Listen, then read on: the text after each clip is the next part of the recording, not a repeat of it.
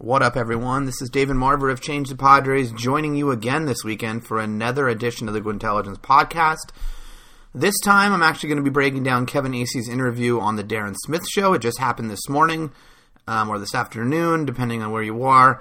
Kevin Acee came on to discuss his article that he released yesterday. He also did release an article this morning, which was more opinion piece.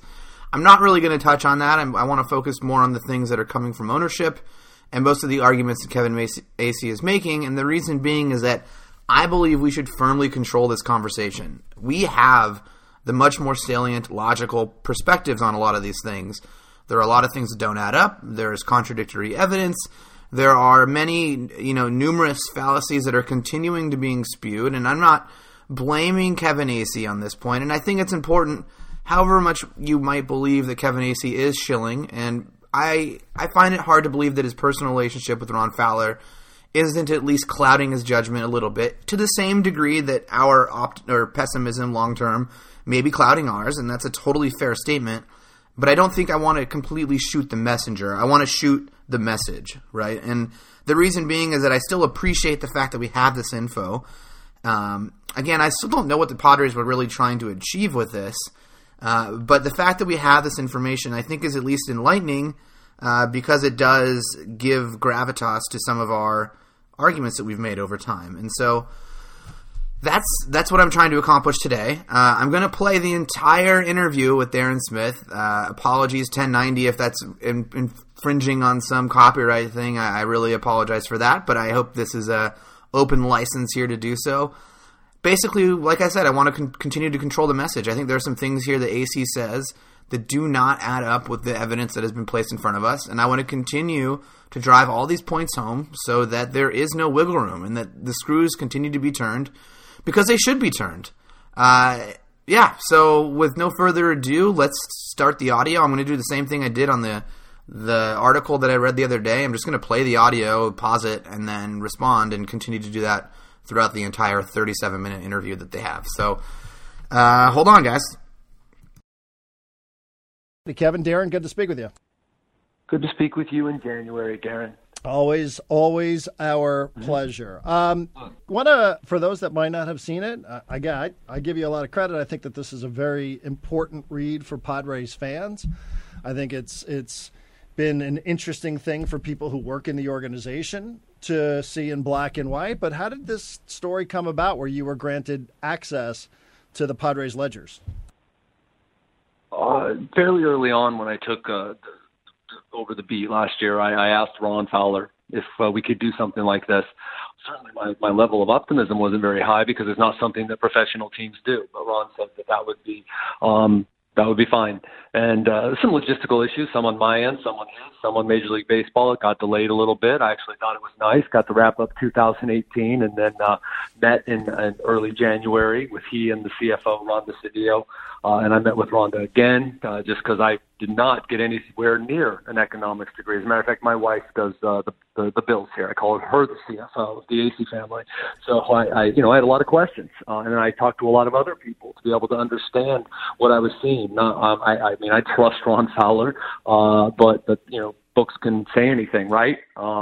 I previously didn't know Rhonda, and so, again, no reason to not trust her. But again, I think we all know, we've seen plenty of times in our lifetimes where books can be made to say anything. But I was shown a lot of numbers, and so the story was what I wanted it to be as much as I could, working within the parameters of Major League Baseball, which again, MLB, NFL, NBA, there aren't a whole lot of teams, and it's only teams that are public to some extent where we've actually seen real numbers before. I'm fairly certain that with a team like the Padres, this level of access was pretty close to unprecedented, and so I did the best I could sharing, and I think it actually did a pretty good job sharing what the Padres rationale was and trying to back that up with some hard numbers as to, this is what they say and this is the reality of their numbers. Here's the story. And so I appreciate you saying that it was an important piece for Padres fans to read, because that's all I'm really trying to do is tell the story of the team, and I feel this is a part of it. Okay, so I think this is, fairly new info, because during the article, or when you're reading the article, you don't really have a good sense for how this meeting went down. There's only a little bit of information shared. So it seems like we do have a little bit more information on this. It sounds like this is something Kevin Acee requested when he got the beat early on, which I believe was, beginning of last season. Sounds like there were some legal hurdles they had to go through in order to release some of these numbers because of agreements with Major League Baseball and minority owners within the Padres ownership group and so on. So that's a little bit of background. It is interesting to note that it sounds like it was just him in attendance, right? So it wasn't like there were multiple members of the Union Tribune who went. The San Diego Padres, sounding like Ron DeCedillo and Ron Fowler, took aside just Kevin Acee and presented him with what it sounds like some numbers, right? It doesn't seem like it's the full book. Again, there's still no open book. I want to continue to emphasize that. So there's a little bit of new background info there. Again, there wasn't like a qualified accountant who came with Kevin Acee. Not that they would necessarily find anything, but at least that would be, a much better person to ingest this info. But at the same time, I still understand why you would accept. If I was in Kevin Acee's shoes and I was a beat writer for the Padres and they offered me this opportunity, of course I would take it. How I would present the information to the readers would probably have been a little bit different, but I don't fault him for taking this. So, but at least we have a little bit more background. Let's continue the conversation. I don't have a lot of questions about your reporting, Kevin. I just know, putting myself in your position, if I were granted this kind of access, I'm pretty sure I would have absolutely no clue what it was that I was looking at, or what it was that I should even be requesting, or what it was that was being withheld, or what it was that was being shown. Right. And I mean, how difficult is that? I mean, how do you know that what you printed isn't just what they wanted to show you? Because you even used the word facets. There are facets of their finances that they shared. They couldn't share everything. I mean, how did you know what to ask for, and how do you know that what you were shown here isn't just some incomplete summary designed to have you write a story a certain way?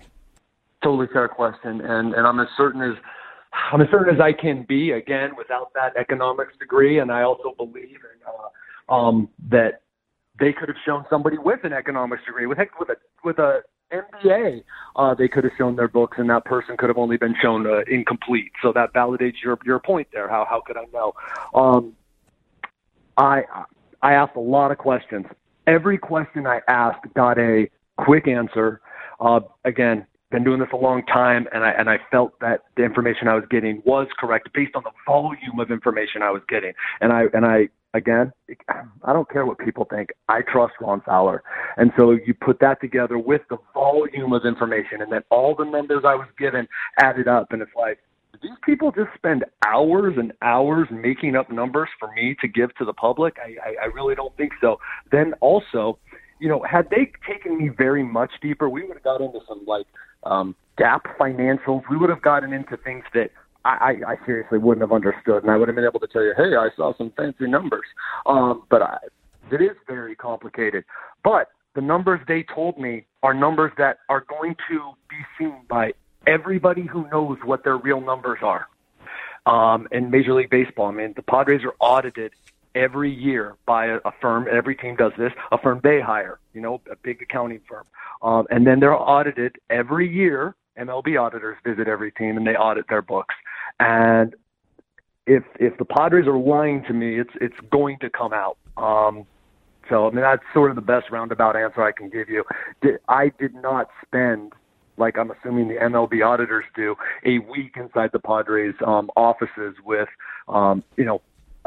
financials and a team of people and be able to say, beyond a shadow of a doubt, here's the Padres numbers. What I assume, Ron didn't say this, he assumed I was fairly dumb. So, they showed me both, what the GAAP financials would be, as in, the numbers that basically I just call that only auditors would understand. And then they showed me your cash in, cash out basis.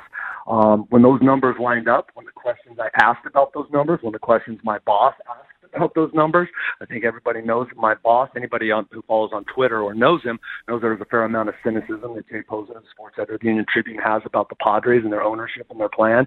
He had a lot of questions. There were 6 or 7 versions of this story. At one point, Jay said, I can't remember which version I read this in. So when it all lined up, we felt comfortable going with the story. Okay, so a decent amount to unpack here. Let's take it one by one.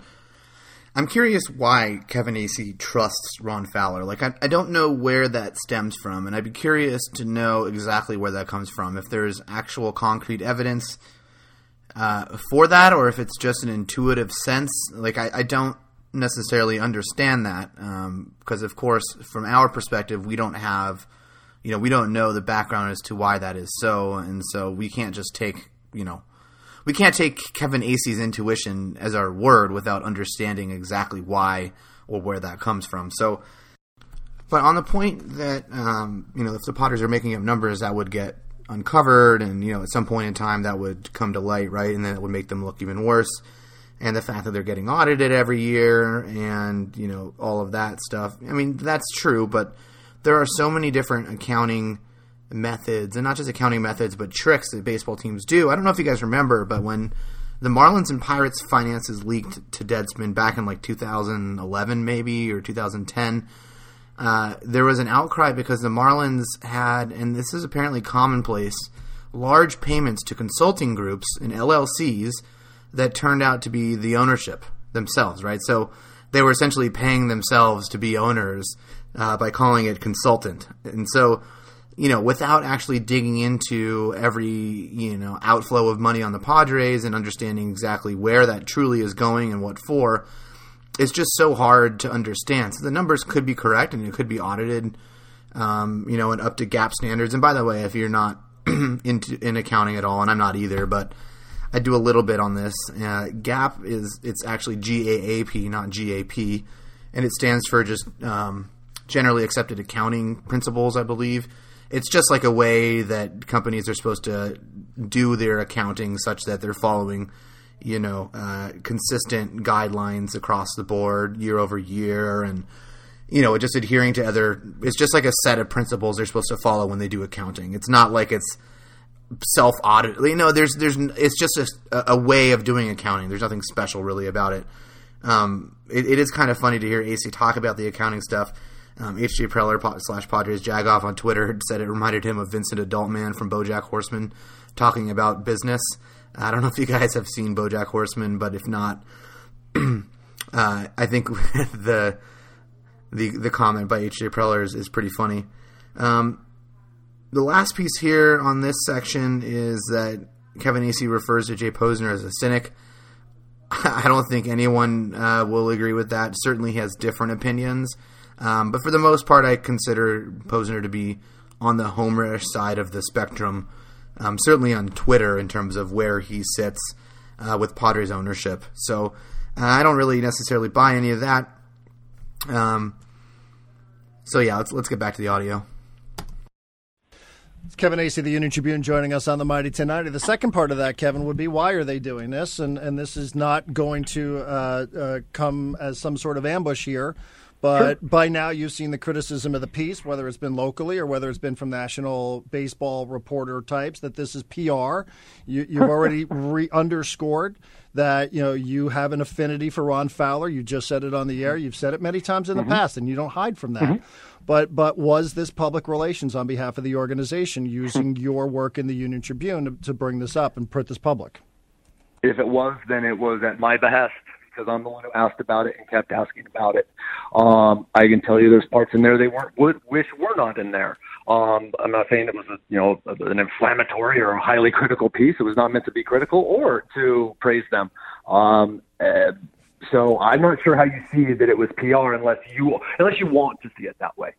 Okay, just to jump in here, I don't think any of us want this to be interpreted as a PR piece. I don't see why any of us would want that to be the case. Right, we're all fans of the Padres baseball team. It's not like we're, I get asked all the time, are you happy when the Padres lose because it proves that you're correct in some sort of way? It's no, I strongly wish that I was wrong and that they were good. I wouldn't waste my valuable time doing something like this if they were good, right?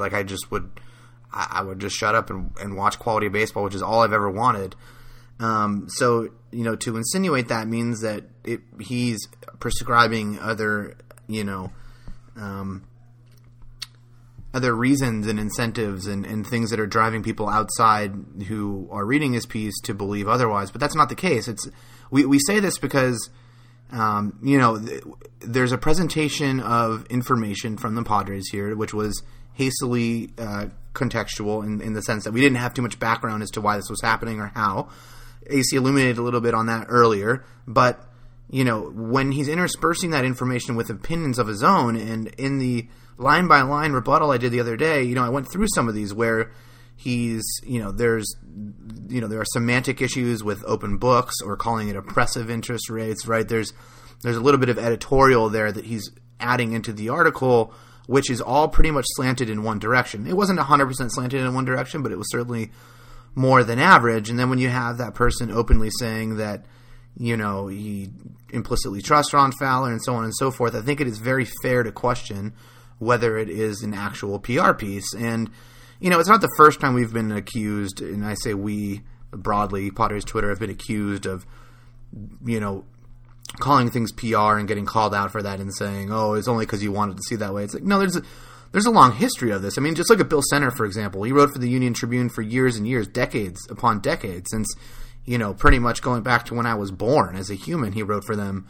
And over the years, his writing got considerably more favorable to ownership, to the point that we were saying this about him, and he was coming back with the same line of reasoning, and lo and behold, he's now on the Padres payroll as a beat writer on their Padres.com blog, writing blogs. So it's not like there isn't, some evidence and some experience that we have in this area to say things like this reads like a PR piece, because, it's a blind presentation of facts, with the exception of some opinions which all tend to slant in one direction, and verbiage which tends to slant in one direction. So I don't think this is fair. And again, going back to, why would we even, what would we have to gain by saying it's a PR piece and like rooting for it to be a PR piece versus rooting for it, I don't know, for good baseball, right? I mean, that's what we're in this for. We're not in this to prove an argument or anything like that. So those lines of reasoning, it's something that I just don't buy. So I had to interrupt this, but let's let AC continue here. Unless you want to be cynical, and cynicism is fine, but there's a point where you have to go, look, I don't agree with this, but like, this is what it is. Like, and I don't know. I guess some people have a hard time with that. But again, it's not like there's not any evidence for the cynicism, right? Like, if you look at the history of Padres baseball, I mean, just at a macro level, they are the losingest franchise in baseball history, right? They have the worst winning percentage. They've gone to 2 World Series total and won 1 game in the World Series over the course of their 50-year history. It's not like there's not broad reason to be cynical. And not just that, but if you just look at, spending levels, if you look at the number of empty promises that have made, I don't think looking at things from a prism of potential cynicism, and I still don't think we do that. I think we just rationally look at the pros and cons and tend to focus on the cons because they're more plentiful. Like, I think that's what's happening here. I don't think it's unfair that we're focusing on this. I think it's a logical continuation of history that, because you've been so bad in so many of these areas, we tend to talk about the bad more than the good because you've been bad, right? I mean, if they were good at a lot of areas of baseball, whether it was social media or, on the field or various aspects of the front office or whatever, I think we wouldn't be focusing on so many of these other things. But the bare facts are that so many of these things tilt closer to bad than good, that's what we talk about, because that's all we have to talk about. Doesn't mean we're cynical about it. It just means that, unfortunately, things are bad, and so we'd have to talk about the bad, right? And so I don't necessarily agree with that at all. The point that this is what it is, yeah, I agree, and that's why I'm trying not to shoot the messenger here, but shoot the message, right? It's a bummer this is what it is. They shouldn't have purchased the team. I'm not faulting AC for bringing this information to us. I appreciate it. I applaud it. I hope more journalists in San Diego do that, and that's why I don't want to completely shoot AC down here, just the message that he's bringing, right? So, yeah, it is what it is, and, that gives us evidence and reason to say sell the team. Like, Ron Fowler, you should not be in control of the baseball team. You should sell your portion of the team and let someone else with more lucrative economic backing come in and provide baseball to the fans you say you care about at a higher level than you can. I think that's overall what we're saying, given the new information that we now have. But just to jump back real quick to the cynical part, again, like, have we been wrong? Like, was there a reason for, like, if you went back 5 years and you were optimistic, were you correct? Like, no, you weren't correct. So, like, the people who have been cynical in Kevin Acey's frame of reference, right, not necessarily in the be-all, end-all, scale of things, just from his frame of reference, those who have been more cynical than him have been more accurate than him, right? And so there is a level of this here where if you're not looking at things through a prism of, well, they're bad at pretty much everything, which is the truth, then I think you're going to end up making less accurate conclusions in the future. So there's a lot of ways to shoot down what's being stated here, the message that's being stated here, that we're like trying to pounce on these areas of PR and cynicism, but it's just like so far from the truth. We just want good baseball, and unfortunately there are a lot of excuses being made for why that's not the case. But let's continue here. Well, I mean, I think that though that where that comes from is that it's viewed again, and it's viewed as a flimsy explanation as to why the organization isn't spending money this offseason. How about that? Sure. And I want to make sure that we go. Believe me, do you know what the first thing Jay said to me was what you just said to me? The first thing that Jay Posner said to me is, "Are you being used?" And that is a completely, I took no offense to it whatsoever. Partially because, I mean, this is the job I do. I need to be edited. I need to be asked the relationship that Jay and I have. And that's the kind of question I want to be asked. If he hadn't asked it, I would have thought he was ill. As a matter of fact, I think he was ill last week, but he still asked it. And so no problem with that whatsoever. I want to make clear that the story kind of also went deeper and explained some of the other things. I mean, they have spent money. We could disagree on how they spent it, but they have spent money. Yeah, so let's annihilate this one at the start here before he continues onwards.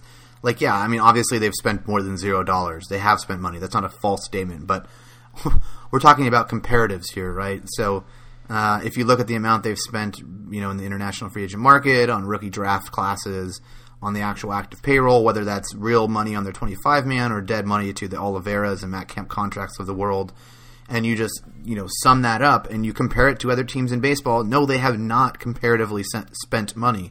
In honestly, whatever time frame you want to look at, 1 year, 2 years, 3 years, 5 years, 10 years, 15 years, 50 years, they have not spent money. So, the term spent money, yeah, obviously they spent more than $0, but it's a comparative thing. And sure, in 2015, maybe their payroll was 21st in the league, but that's still not that middle third that we've been told they want to get to.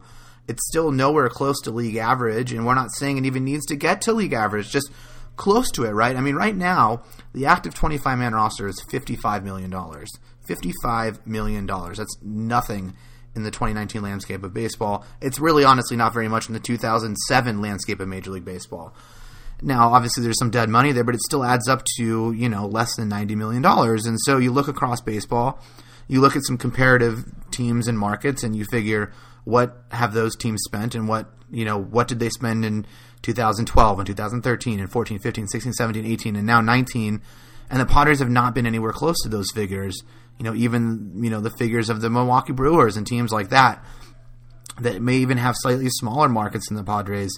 They're not even approaching that level. To say they have spent money is kind of a blanket. I disagree, right? Even in his article, he had them ranked 26th in payroll since they've taken control of the team. Overall, it was 28th once you get rid of players they've traded mid-season and so on and so forth. But in any case, to claim that that's spending money is just not true, right? So even the experiment in 2015 where it was 21st in baseball, that's still not really spending money comparatively, right? That's closer to spending money. I agree with you on that. They've had different degrees of getting close to spending money, but they haven't actually spent money. So I'm going to always interject when I hear that because that's just false. The story didn't speak to the fact that, gosh, if AJ Preller had thought they were closer, I mean, AJ is the one who thinks they're still in a developmental phase right now and did last year. Who knows what Ron Fowler and Peter Seidler would have done had AJ said, hey, all we are is a Jake Arrieta away from contending last year. Would they have signed Jake Arrieta? I happen to think that they probably would have, because or I have to say, based on what they've said, they would, which speaks then to my analysis now of, well, hey, now not only are they saying it, they've kind of showed us the numbers and said, hey, we put ourselves in position to spend. So that's all I can base going forward on is they would spend. So I just want to make sure that we're clear that the story wasn't that narrow of like, hey, here's an excuse or explanation of why they haven't spent. It also explained like, hey, here's some other things they've done, and some of them have been good and some of them have been bad. And not to disagree with too much on that point, but I do want to emphasize that I do think one of the most interesting parts of the article were the lines about A.J. Preller, because I do think, none of us really can understand the point of the article. Like, I feel like no one truly, from myself to most of Padres Twitter, maybe even Kevin Acee doesn't even know why. And Darren Smith, I think, throughout this interview hits home that it doesn't really make too much sense either.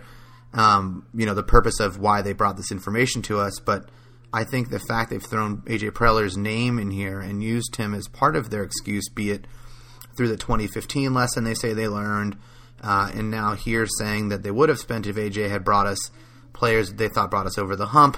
It's kind of pointing the finger like we're not spending because he's not, he's telling us not to spend. It's at least novel info that there's a little bit of turmoil and potential shaky ground that A.J. Preller is acting on. I have made the game theory argument before that as soon as you reach a point where someone might be on thin ice for their job security, it changes their incentives to maximize their job security such that they'll make moves which are suboptimal for the team, right? So now A.J. Preller might feel some more additional pressure to accelerate the time frame or to spend. It might make him make moves that he otherwise would not, and that will lead to lackluster results. All this to be said is that I think if they feel this way about A.J. Preller now, rather than putting the pressure publicly on him, they should have just fired him, right? Because now they've publicly shifted the way that AJ may act, or they've shifted the way that AJ may act by publicly stating that there's, they have some issues with the way that he's run the team so far. So, yeah. Anyways, continuing on. Right, as you could say about any organization. But what was this? I mean, what are the Padres getting out of this? They're doing this for a reason. They're not doing this just because they're reciprocating warm feelings back at you. They're doing this for some reason. They're trying to reach some target audience with this.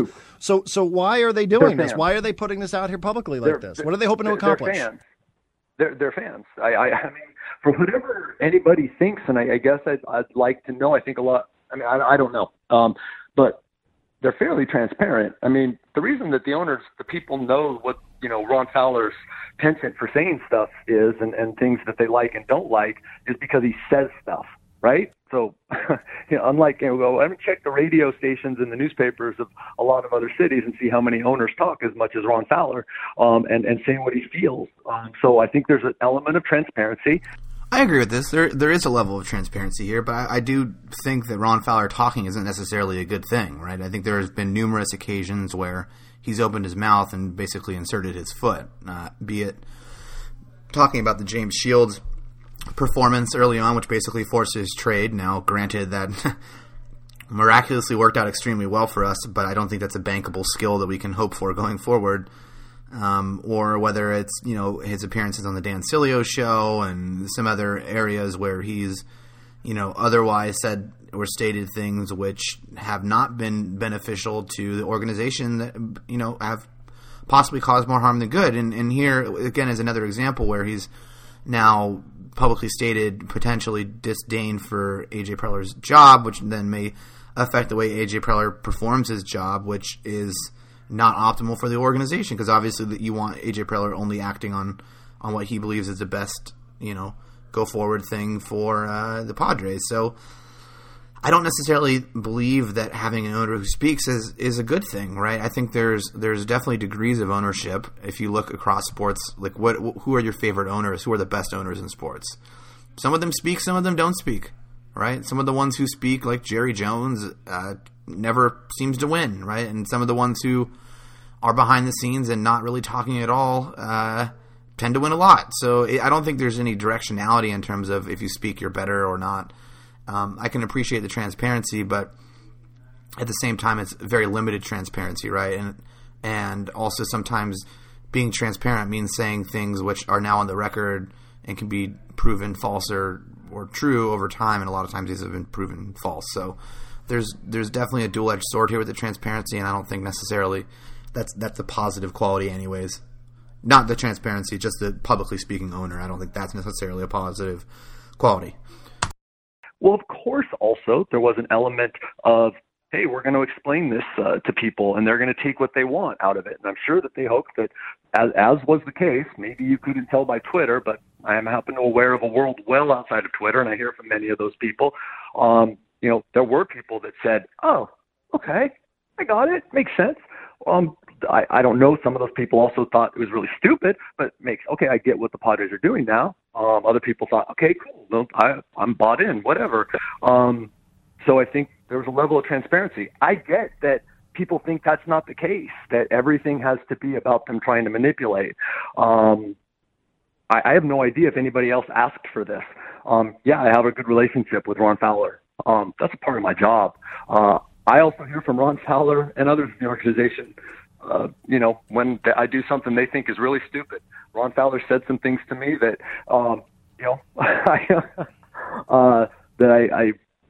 that were not complimentary. Let's say that. So it's not like, I don't work for Ron. It's like, my lifestyle would probably be a lot better if I worked for Ron. Okay, so a couple points here. I like the last part where he's basically asking for a new boss, but I'll let that piece stand on its own. So yeah, of course there are people outside Twitter.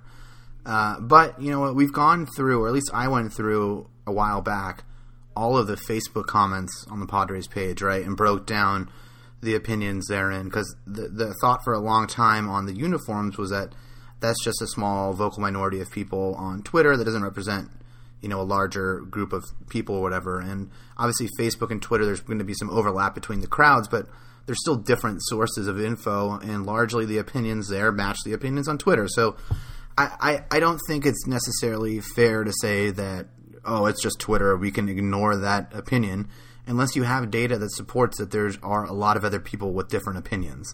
And sure, some people are going to interpret this one way. Some are going to interpret it the worst way always. That there's always going to be those people on either side of the spectrum. The question is, how are the people in the middle affected? And from my personal opinion, there are a lot of people on Twitter who have been very fair with ownership, who I have disagreed with on a number of occasions, who on this subject are very much, I don't want to say on my side because it's not me versus anyone, but are in agreement with me on the way that we interpret this. So I think this has largely been interpreted negatively by the community.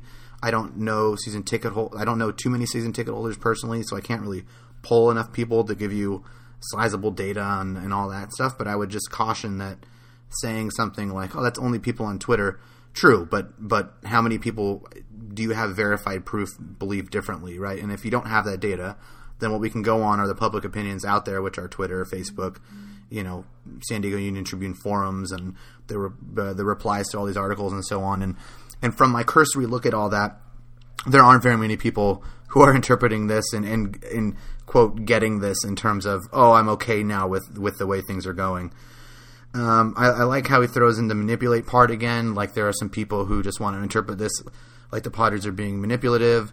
I don't think it's necessarily, that's, again, not what we're looking for, right? We want the Padres to be good, but we're still going to rationally ask, what we're still going to assess everything and not necessarily throw out the possibility that something is being manipulative. If it has a lot of the hallmarks of manipulation, such as, taking someone who openly says he has a good relationship with Fowler to bring this news to light, I think it's a fair question to ask.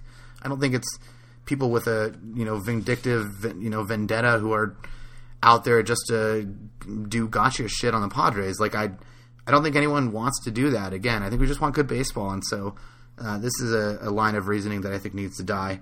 The last part here I wrote down was that AC talked about how he has a good relationship with Fowler, and that's part of his job. It's absolutely not a part of his job. His job is to cover the Padres as a beat writer. Good relationship, bad relationship, indifferent relationship. His point, his job is to just cover the beat.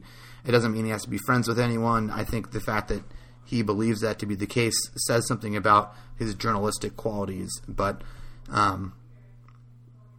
anyways, getting away from not shooting the messenger there, but sometimes some of these things have to be stated. So let's continue on. Kevin Acee joining us on the Mighty 1090. So, if the message was to reach the fans, then what was the message? What was it? This is why we're not spending? Because I don't believe that they can't spend, Kevin. I believe that they're choosing not to spend. And they're explaining, in a variety of different ways, why they're not spending on Machado, Harper, or even players of lesser significance. But I mean, debt reduction. I don't know how that lands with fans when you're talking about debt reduction and Omni Club improvements and things of that nature. I think also there was David Carter, who we were familiar with, as he pointed out, as I asked him the question so that he would point out, fans don't care about debt reduction. No. Or a large segment of fans, I guess all fans. I don't know. They're trying to get them to understand this is a part of the picture of why we're where we're at, and here's what we did with some of our money, good, bad, or whatever. This is what we thought was best to get us in a position. And I guess that's fair. It's totally. I do appreciate understanding a little bit more about their debt, but at the same time, that can't be used as an excuse, right? It's being used as a crutch for why they're currently not spending or haven't, I guess, spent up to what we believe they should. But when they outline that debt, total reduction is roughly $9 million per year as opposed to what it used to be.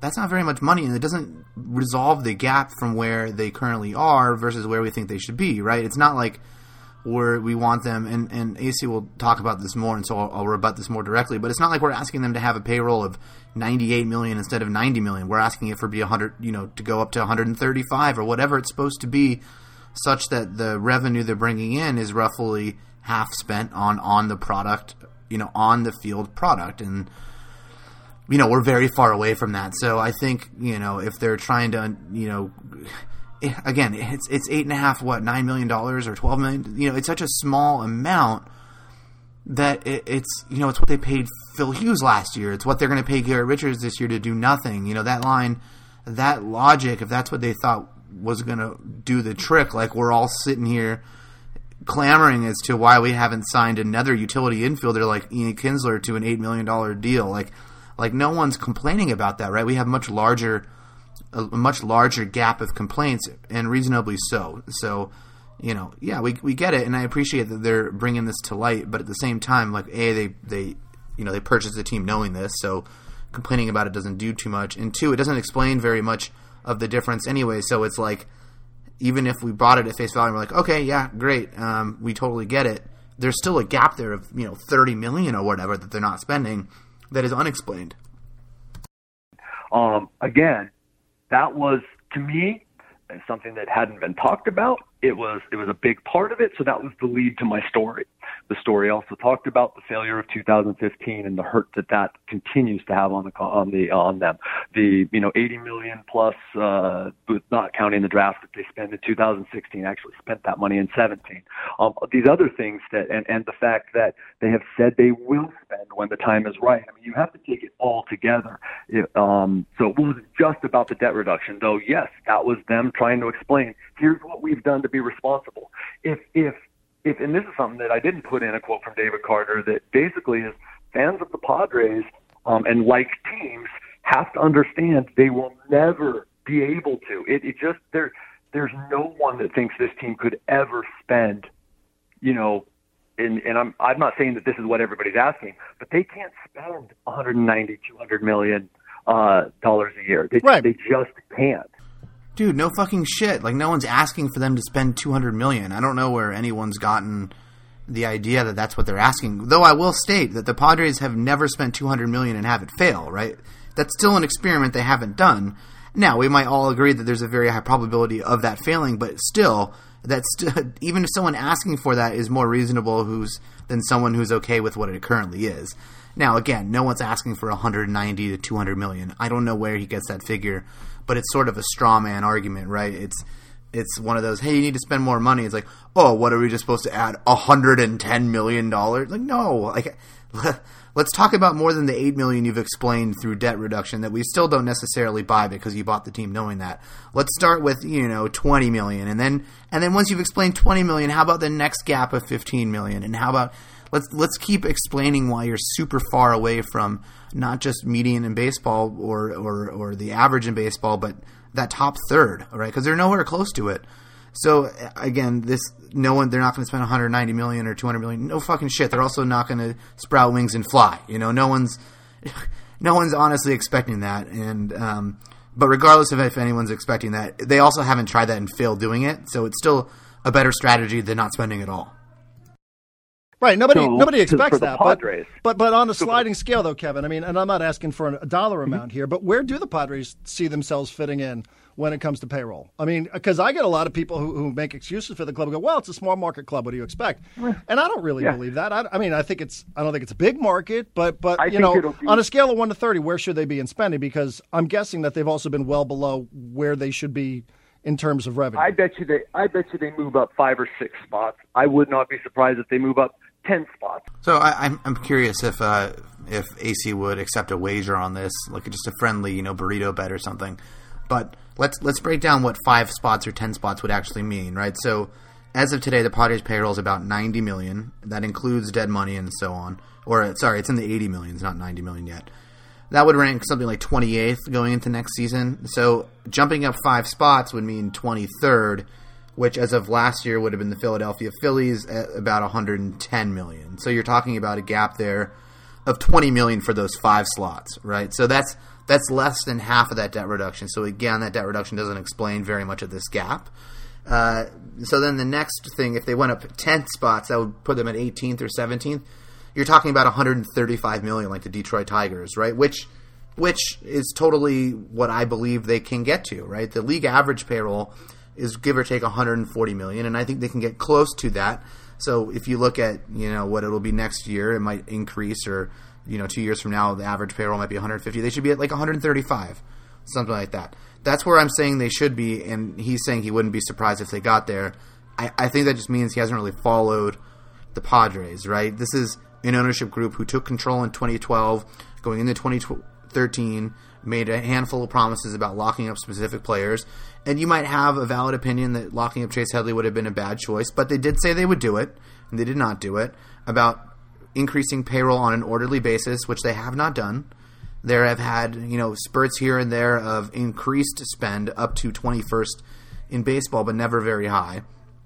And, there's just a multitude of reasons to believe that that's not going to be the case. I guess he won't be surprised, but I think most people will be surprised. I'm also, again, just curious if you'd take a friendly wager on any of this. In a given year or couple year period, if that player that they feel at that time. But I would say they move up 4, 5, 6, 7 spots, be in your, what would you break it down? You got 30 teams, break it in the thirds, be in the, second, third, right there in that second and third, kind of straddling there. But that's not where they've been, right? No, absolutely not. But, and again, look, they haven't done anything, so theirs are just words. They really are. Theirs is just words. So, you know what everybody who's doesn't believe them has on their side? History. Mm-hmm. So all the Padres have is, no, really, guys, this is what we're doing. Listen to us. We promise in the future. So, I get that. But, I don't have my notes with me, but the Houston Astros, who won the World Series 2 years ago, and I thought were, pretty dang good team last year, over the last 5 years, and even last year's payroll. But they did what the Padres say they will do, and get, some veterans. But the Astros payroll over the last 5+ years, lower than the Padres average. Wait, what? That is absolutely untrue. Let's go through the Astros payrolls the last 5 years. So last year, the Astros payroll was $163 million. So very much not right. So let's just add up the Astros payrolls the last 5 years. $163 million. 2017, we're looking at $139 million. So 168, 139, you're looking at what, 210 or $310 million somewhere around there in the last 2 years. Let's just add a third year. Third year, going back 3 years, $103 million. By the way, so far through these 3 years, they've been considerably higher than the Padres in each year. You have a hard time convincing me that in 2015 and 2014 combined, that'll overcome the average. We can pull up those totals, and I'm doing that right now. It looks like the Padres outspent the Astros in 2015 by $26 million, which is less than the gap in 2016, and then in 2014 the gap was... Where is the gap here? The gap here was $34 million. So, I mean, very much not the case that the Astros have spent less on average over the past 5 years than the Padres, because the gap here is, about $65 to $70 million in the 2 years of the past 5 that the Padres spent more than the Astros, which is true. There have been 2 years in the past 5 they've spent more, but last year alone, the Astros more than made up that gap by having a $163 million payroll, while the Padres sat right around 100, including that about $40 million in dead money that they've paid out to contracts they've shipped out or otherwise cut, right? Or the Chase Headley / Phil Hughes money. So when you look at it, I mean, yeah, I guess the point I'm making here is that statistic is false. The Astros have not paid less money. And again, the Astros last year were at $163 million. That's on the heels of going to the World Series and winning the World Series, obviously, and that's a boost in revenue, But even so, like that's considerably higher than anyone has ever projected the Padres to get to. So I don't know why they're being used as evidence here. They also just don't have the same plan. The Astros purposefully tanked to get high draft picks and ended up with Carlos Correa and Alex Bregman as two of the main chips out of that, which are rock solid pieces for them, foundational pieces. Great players who potentially could end up on Hall of Fame trajectories. And the Padres have 0 of those players. They might end up having one in Tatis or Mackenzie Gore, but that's just a different strategy. So, yeah, this is just unequivocally false. The Astros did not spend less money in the past 5 years than the Padres. They have spent more money. Or right there at it. I forget. Again, I don't have my notes in front of me. Brewers, same thing. So it's not like, And by the way, the Padres are only as high as they are because of the bonehead move that they made in 15. By the way, I'm saying bonehead when I was very much in favor of it at the time. No, actually, I think this is an important point, Kevin, and I'm just going to jump in here for a second because I don't want to sound like I don't appreciate what you're saying about the Astros, but again, being I think that they have credibility tests that they still need to pass with this fan base, this ownership group does, because it hasn't. They spent for one off season, but I do want to bring up what you brought up about 2015 because there was a line in there that they added about $40 million in payroll and they only saw about $15 million in incremental or increased revenue. You bring up the fact that there's about $30 million in dead money attached to players who no longer are with the organization, obviously. What is ownership saying about A.J. Preller here? I mean, if this were not a 66-win team, if this were a 76-win team, if this were an 81-win team, I know if hypotheticals, but would they be able to dig up the money to spend if they were coming off a season other than $66 million? And, I mean, can I not draw the conclusion based on your piece and based on some of the things that you wrote here that the general manager has certainly contributed to digging a little bit of this hole? Yes, you absolutely can. I believe that they believe in A.J. Preller's plan. I believe that. But they don't trust him to spend any more money this year. Well, if that's a pretty... What does that mean, though? Like if he came to them and said, but it's A.J. Preller who's calling it 2019, most likely more of a development year. I mean, this is a continuation of the development program. So if what you're saying is that A.J. wants to sign Manny Machado or thinks that signing Manny Machado, is the prudent thing to do right now, then that's something that, I don't know about. I know that there are scenarios in which A.J. Preller would sign Manny Machado, but this is all just it's not that black and white. So I'm not sure if I'm answering your question. But what baseball operations department led by a general manager wouldn't want to add payroll? What general manager wouldn't want to add in free agency, wouldn't want to add via trade? In other words, have they put handcuffs on their general manager and their baseball operations department?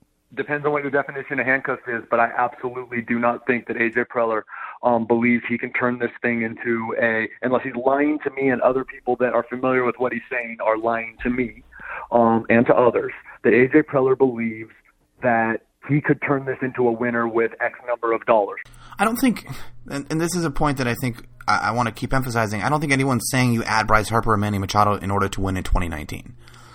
I don't think that's necessarily a reason to do it. A reason to do it is that, especially with Bryce Harper, and most of this is true also for Manny Machado, you're talking about a generational type talent. Pick 1.1 in the draft who's put up 30 wins above replacement before his 26th birthday, which happened in October, who would rank third all time on the Padres win above replacement list with just that, let alone the rest of his career, which is in front of him. Those are the type of foundational players that, it's not, you add them not necessarily just to win in that first year, but because you have confidence that you're adding a foundational piece that's going to help you win for a very long period of time. And also a very marketable piece, right?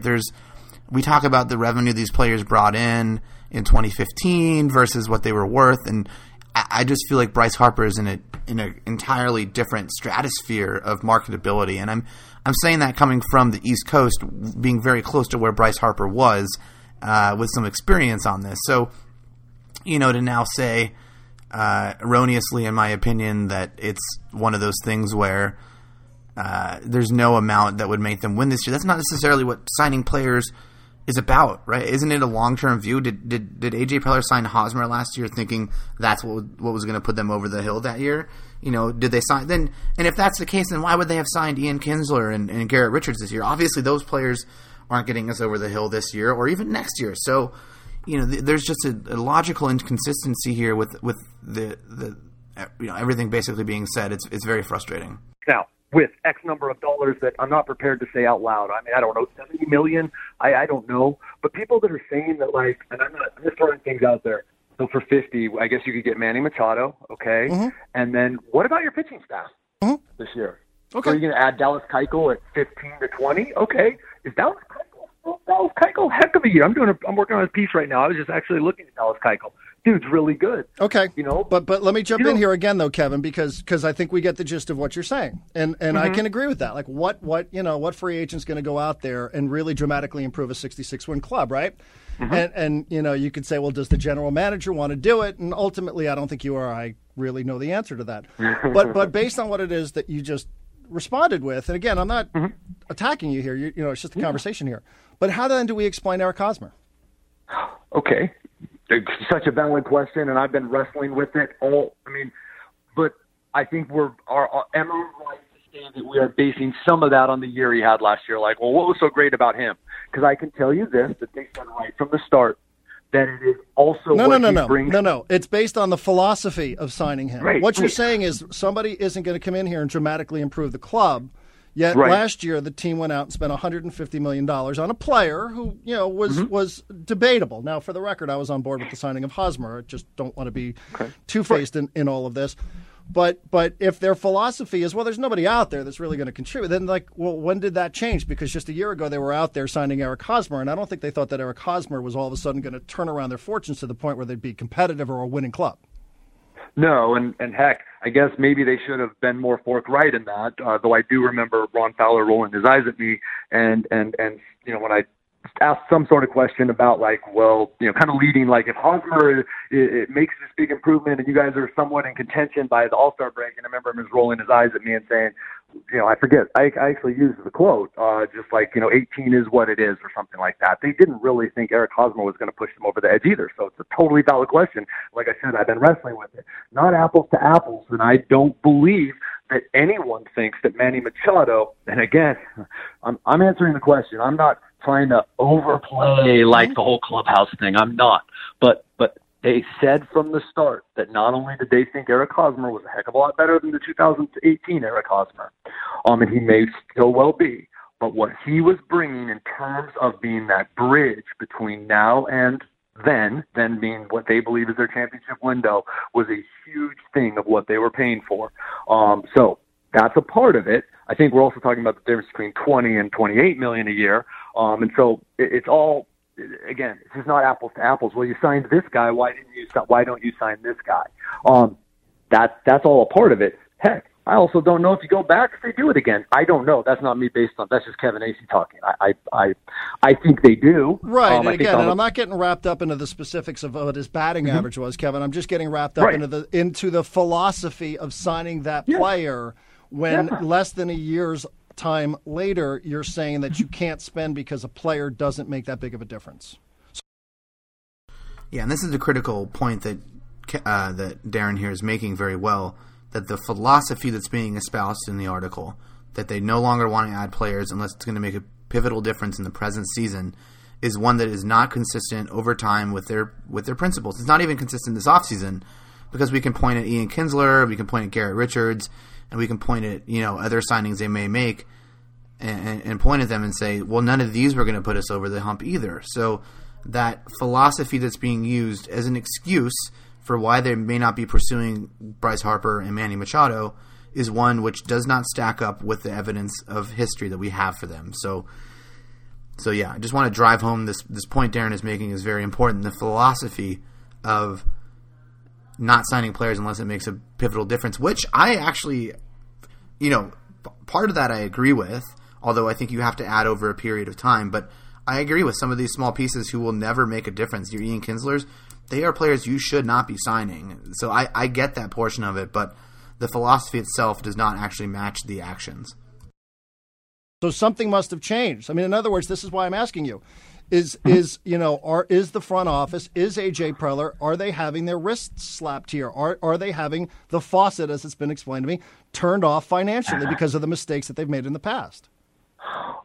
I think that's putting it a little strongly. I think if there is anything, and I'm not saying there is, it's that, hey, we have spent a fair amount of money on some things. Why don't we wait and see how some of these work out? I mean, there's more than Hosmer. There's more than Myers. There's more than, Chase Headley. There's more than Phil Hughes. I mean, there's a lot of things that I think that probably ownership wants to see. And this is Kevin Acee talking here. But Kevin Acee putting together the pieces that you gather over the last year. There's a lot of things that that the ownership wants to see, but I also think there's a lot of things AJ Preller wants to see. Okay, like what? Well, what's going to happen with a lot of these guys, as in the top prospects and then the young guys who are on the team. Okay, so then turn it over and just start bringing up Tatis sooner rather than later and just truly start a youth movement at the big league level. I think that what we have to think is, I sort of see maybe we talked about this.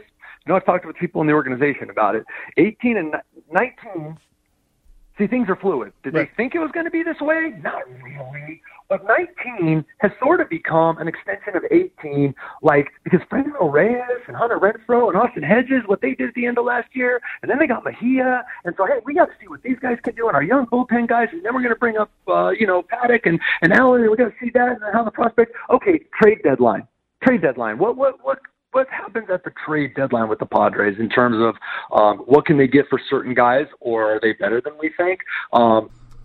And look, I don't necessarily disagree with the opinion that the Padres need to spend 2019 evaluating a lot of these young players. I would much rather have them spend time figuring out which of the 5 outfielders, for example, are good go-forward guys than to bring in another veteran.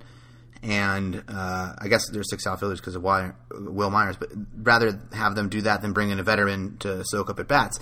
And that, by the way, is why it was so maddening last season to watch Jose Pirela play so much, because he played a lot of left field, and there were players in the organization, Hunter Renfroe, Franmil Reyes, Franchi Cordero, Travis Jankowski, Manny Margot, etc., that you wanted to get as much playing time as possible so you can make these assessments as quickly as possible.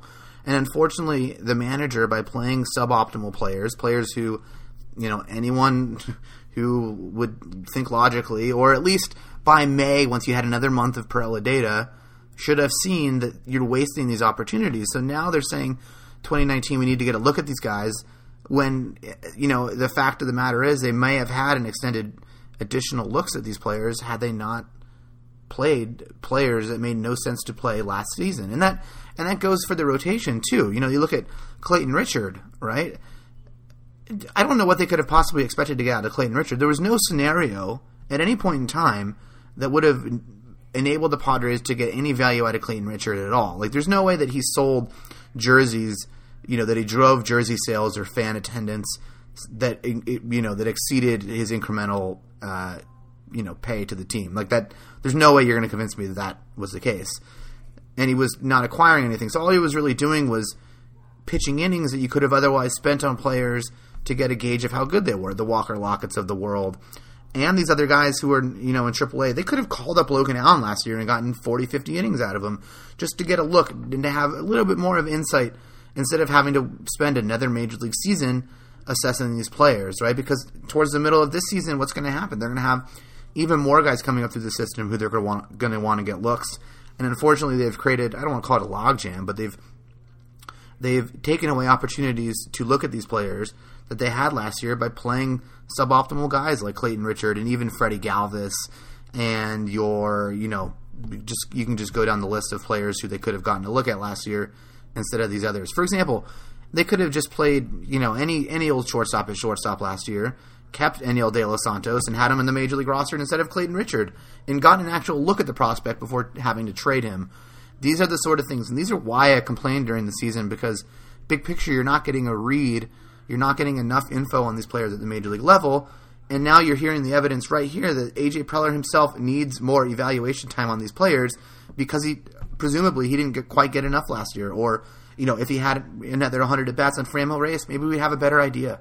Maybe Franchi Cordero in his next 100 bats strikes out 60 times. It's totally possible, and that would give us more insight into the likelihood of him being a Major League player or not. But we don't have that because we got a couple 100 at-bats of Jose Pirela in left field. It's fucking ridiculous. Look,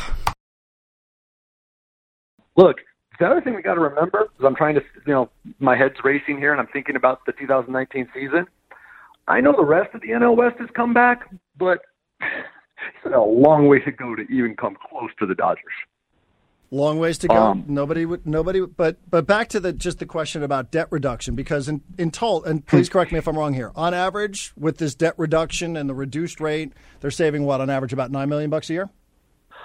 I think that basically yes. They also have a lower minimum principal rate, meaning that before they were paying more debt than principal, and so now also that. If they wanted to, let's say, $20 million tomorrow, boom, boom. That Machado price was right. Oh my gosh, we think we can do this. We can also trade, do a 3-team trade with Kluber. We can grab this guy. Okay, cool. Here's what we're going to do. We need $20 million. Well, they can pay less of their debt this year, which was not an option last year. So that plays into it. Every year you're taking it down a little bit more. But yeah, I don't know where you're going with that, but I think that just basically, if everything's staying the same, yeah. Sure, save $9 million a year. Yeah, so let's talk about the debt for a second, because I don't know if this was covered very well yesterday in the podcast I gave you, the line-by-line breakdown of Kevin Acey's article, nor do I think Kevin Acey does a very good job explaining this, because he refers to them paying more on the debt than the actual principal. What he means is that they were loaned a certain amount of money, and over time you have to pay back that original amount you owe, which is called the principal, in addition to interest. So I believe AC actually meant to say that the Padres are paying more in interest than they were on paying down the principal, which is not that uncommon in the world of borrowing money. What the Padres likely did, and this information we don't necessarily have in the article, but I think this is my stab at it, and the fact that it's been explained so poorly begets that it needs to be explained better. I believe what happened is the Padres found another creditor who was willing to give them a lower interest rate. And so basically they switched from paying a loan with a principal of X dollars and an interest rate of Y to paying a loan with an interest rate of X dollars but an interest rate that was slightly less than Y. And the make-whole penalty that he refers to in his article yesterday is often what you have to do in order to get out of a loan, right? So in order to if you purchase a home, you learn a little bit more about this, but basically in order to not screw over the original creditors, sometimes they'll put screw over in quotes here. They'll put in lines in your agreement where if you opt out of the original loan or otherwise refinance the loan, there's a penalty that you have to pay in order to, quote, make it whole, and that's what that's called. So I guess what AC is referring to here ultimately is that the Padres had a loan with a certain interest rate. The Padres are paying more absolute dollars towards that interest than they were paying off the principal, meaning that was just sitting around there. Like if the principal's not reducing and you have a certain interest rate which is fixed, then you're essentially almost in perpetuity just paying interest rate as opposed to paying down the principal. So you have this debt in perpetuity. So it does make sense why you would want to get out from that. Just like if you had credit card debt, you certainly want to pay it off as quickly as you can so that you pay less over time because you're not paying interest over a longer period of time. But I just feel like the way that Kevin Acee has explained this is pretty shitty because I don't think he knows very much about this topic. Not saying I'm an expert, but I think I understand it a little bit better. So let's continue. I mean, with better terms. That's, again, that's a lot less than the dead money for players. Right? I mean, that's Phil Hughes. That's Chase Headley. Or the that's guy less than Chase Hector Olivero. Yeah, that's the Hector Olivero, who we never even saw. That's like approaching Jed Jerko territory. So, I don't really get it. I don't really understand. I mean, did they not know did they not know what they were getting when they bought this club? Absolutely. And then what did they do? Maybe we could say that the biggest mistake they made was 2015, if we're going to go down that route. Because that's a question I asked. And I think that, collectively the answer was, well, a bad business, you take time to turn around. You have to, by the way, the payout penalty initially was $68 million for the make whole penalty that ended up being $28 million they paid in 2017. So you got to wait for that to come down a little bit. Wait, okay, so if I'm interpreting this correctly, the Padres still have a very large portion of that make whole penalty to pay back. Right, so it sounds like they haven't gotten out from that debt. So that's not very good. That's not very good news. And there's a bunch of factors, but heck, I would say maybe their biggest mistake, their biggest screw up of all, was 2015. Sure. Now, none of us thought it at the time, or many of us did not. So that put them in a big hole too. Is there any question in your mind, after what you've seen and what you've written and maybe what you've heard as reaction to the piece, is there any question in your mind about whether or not these owners are properly funded to be major league owners? No doubt in my mind whatsoever. I think we alluded earlier, who knows if they had been a little bit better, a little more promising, or had they known what certain players were going to do, which I take Arrieta wasn't going to make the difference. But I'm saying, had they thought they were better, as in A.J. Preller and his staff, would the owners have spent for Arrieta? Yes, they would have. Maybe they would have spent for Hellickson too. And I believe that they would do that. They did it in 2015. Their answer to all of that is if it's not the type of move or moves that will put them over the top, then it would be going against the process. And that's what they did in 15, was go against the process. And so I really think that the more I learn, the more I'm convinced you can't just take it one thing. And I know that everybody, one thing out of a story, but you can't take it as one thing. It's collective. And I will say again, there should be a healthy level of cynicism among fans. History, but I will tell you, and I don't think I said, but I've talked to Peter Seidler since the story came out, and I forget the exact words he used, but it was really strong. I give you my absolute word that we will spend, and not too long from now to, get what AJ believes is a championship caliber team. Those are just words. He said it, and it wasn't off the record. He said it. So, I guess I don't know what else we can do now except he said it. So when is that? Is that this off season? It very well could be.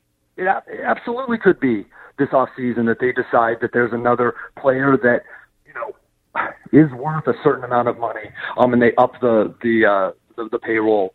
I think it's probably more likely at the trade deadline they acquire some people, and this next off season that they might actually spend.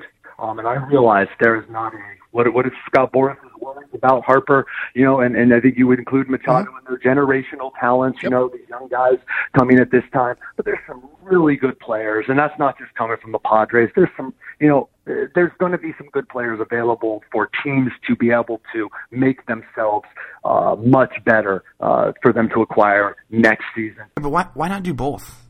You know what I mean? Why are we restricting ourselves to one player necessarily going forward, right? I think if you look at the gap between where we believe the payroll should be and where it currently is, there's more than enough room for multiple good players, especially noting that a lot of the money tied up to your Hector Oliveras, which are dead weight money, are gone after this year. And your first big wave of arbitrations that you're going to have to pay to your Fernando Tatis and Luis Urias won't come until 2023, when the only money you have on the books is $13 million to Eric Hosmer. Again, I worry that we're going to be putting ourselves in a situation where next offseason, where ownership feels compelled to add from a more limited group of free agents because they didn't consider free agents this offseason.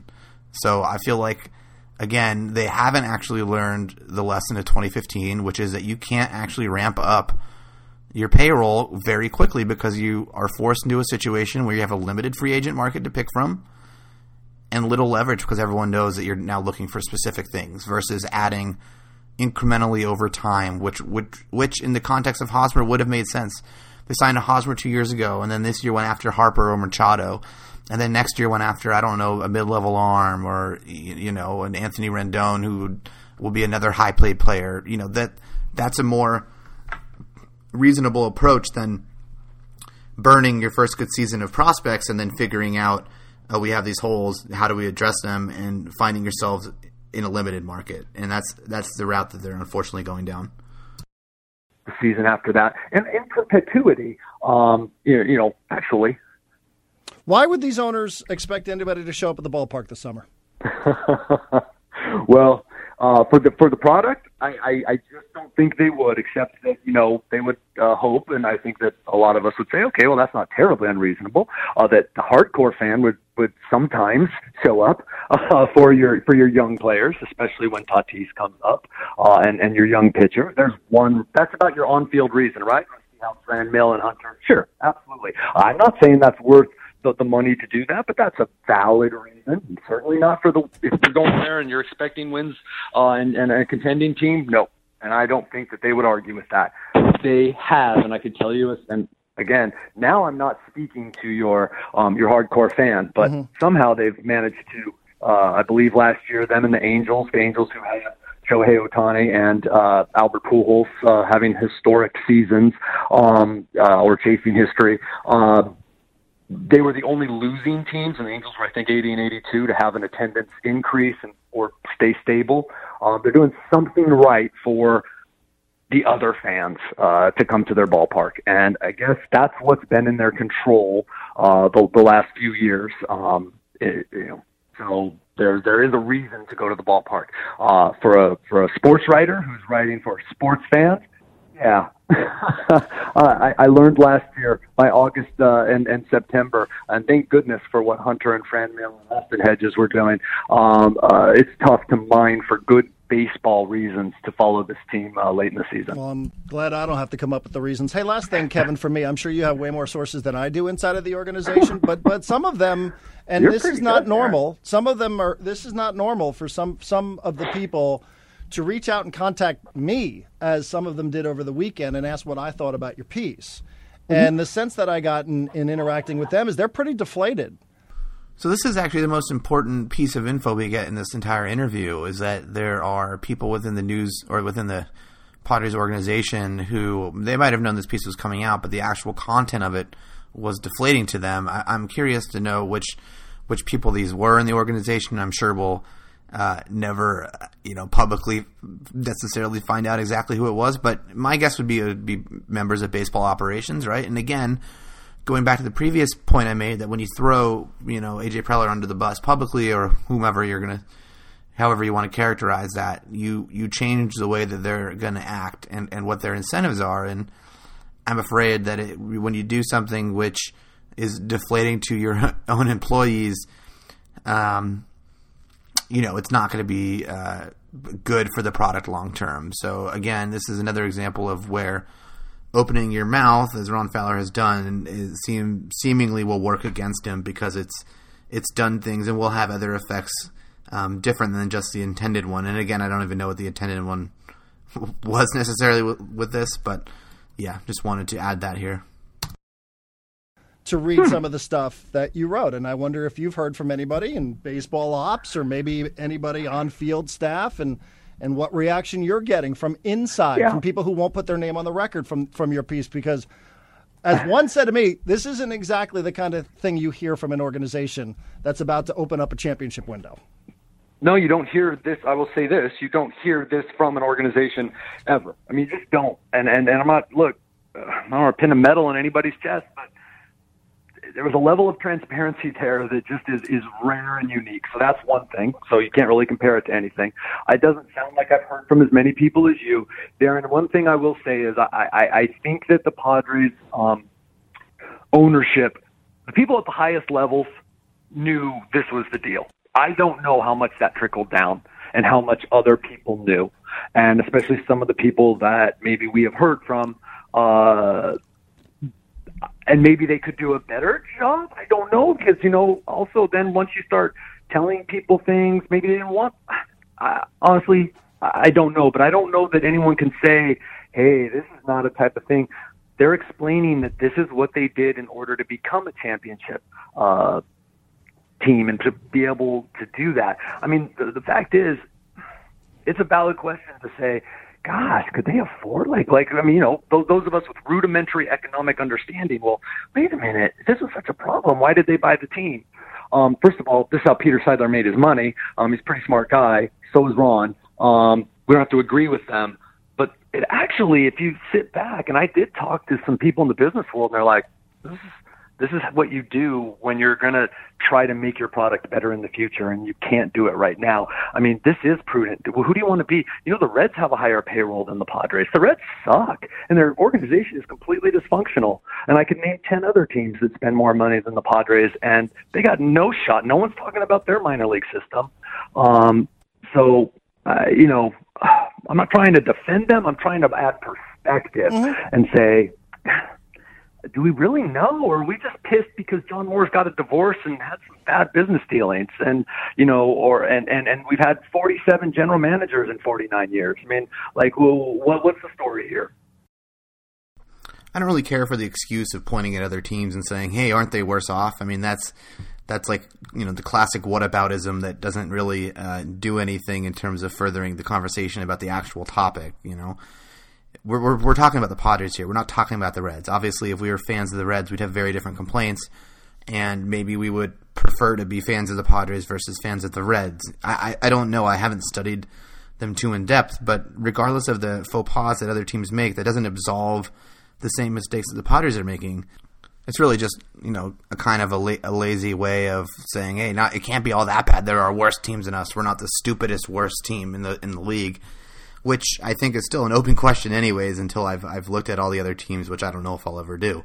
But I also like the line of reasoning here where he believes that Seidler and Fowler are smart. He basically uses the fact they've earned money in their life as if no stupid person has ever earned money before, or as if there's someone who could be very good at doing one thing and very bad at doing something else, like very good at selling alcohol and distributing alcohol, but being very bad at owning a Major League Sports franchise.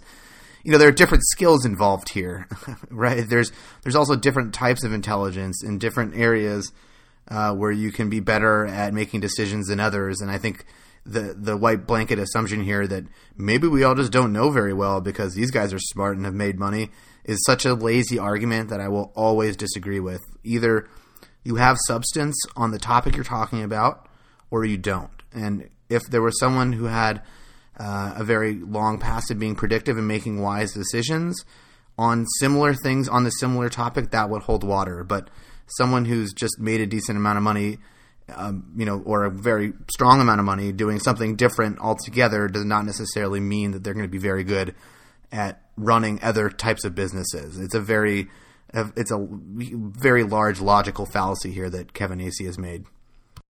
I don't know.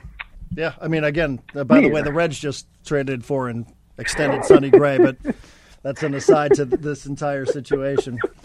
So for whatever that is worth about the Cincinnati Reds. I would imagine Reds Twitter is both ecstatic and saying, well, now there's no chance Sonny Gray is going to be any good. He's playing for the Reds. Right. In that ballpark, you kidding me? He's going to get lit up. Yeah, I've sensed from people. Now, last thing, I also got the sense that to anybody who questions whether or not this piece was designed to create any sort of goodwill towards the organization, there's probably a reason why word around the organization was that the piece was coming out. Did you get the sense that I'm inclined to believe that they tipped people off inside of their own organization that your piece was coming out on Saturday? Did you get that sense? Yeah. Okay. I think that, so that lets me know that they were not expecting this to be well received. The reason that I would say that I wouldn't dispute that is just based on a couple calls I got. Sure, like, oh, okay, I didn't know that you knew. That's all. And that wasn't that I was trying to hide it to anyone. I mean, it's kind of the story that you don't really tell a lot of people you're working on. You know what I mean? Mm-hmm. So yeah, but again, if there were people in the organization that knew that your piece was coming out, maybe then they were trying to just brace people for impact at whatever the response to the story is going to be. If you know that a story, any story, I don't care what it's about, if you know it has some information in there that has not been out before, you're going to let some people in your organization know about it. All right, we got to go. Appreciate it. Thanks, Darren. Yeah. Kevin Acee, Union Tribune. And just a last point here. It sounds like there is a bit of turmoil maybe in that Padres front office. Certainly this article coming out was not something that everyone in the baseball organization would have agreed to release. So again, that just hits home on that first point where when you start to do things publicly that question some of the decision-making inside the front office or otherwise change the narrative, you can maybe unwittingly change the incentives and what everyone is working towards, which may be a negative thing for your team. So again, I would not do it. But in any case, that's the whole thing. Still very unfortunately disappointed with the whole situation, but it is what it is. Until next time, later.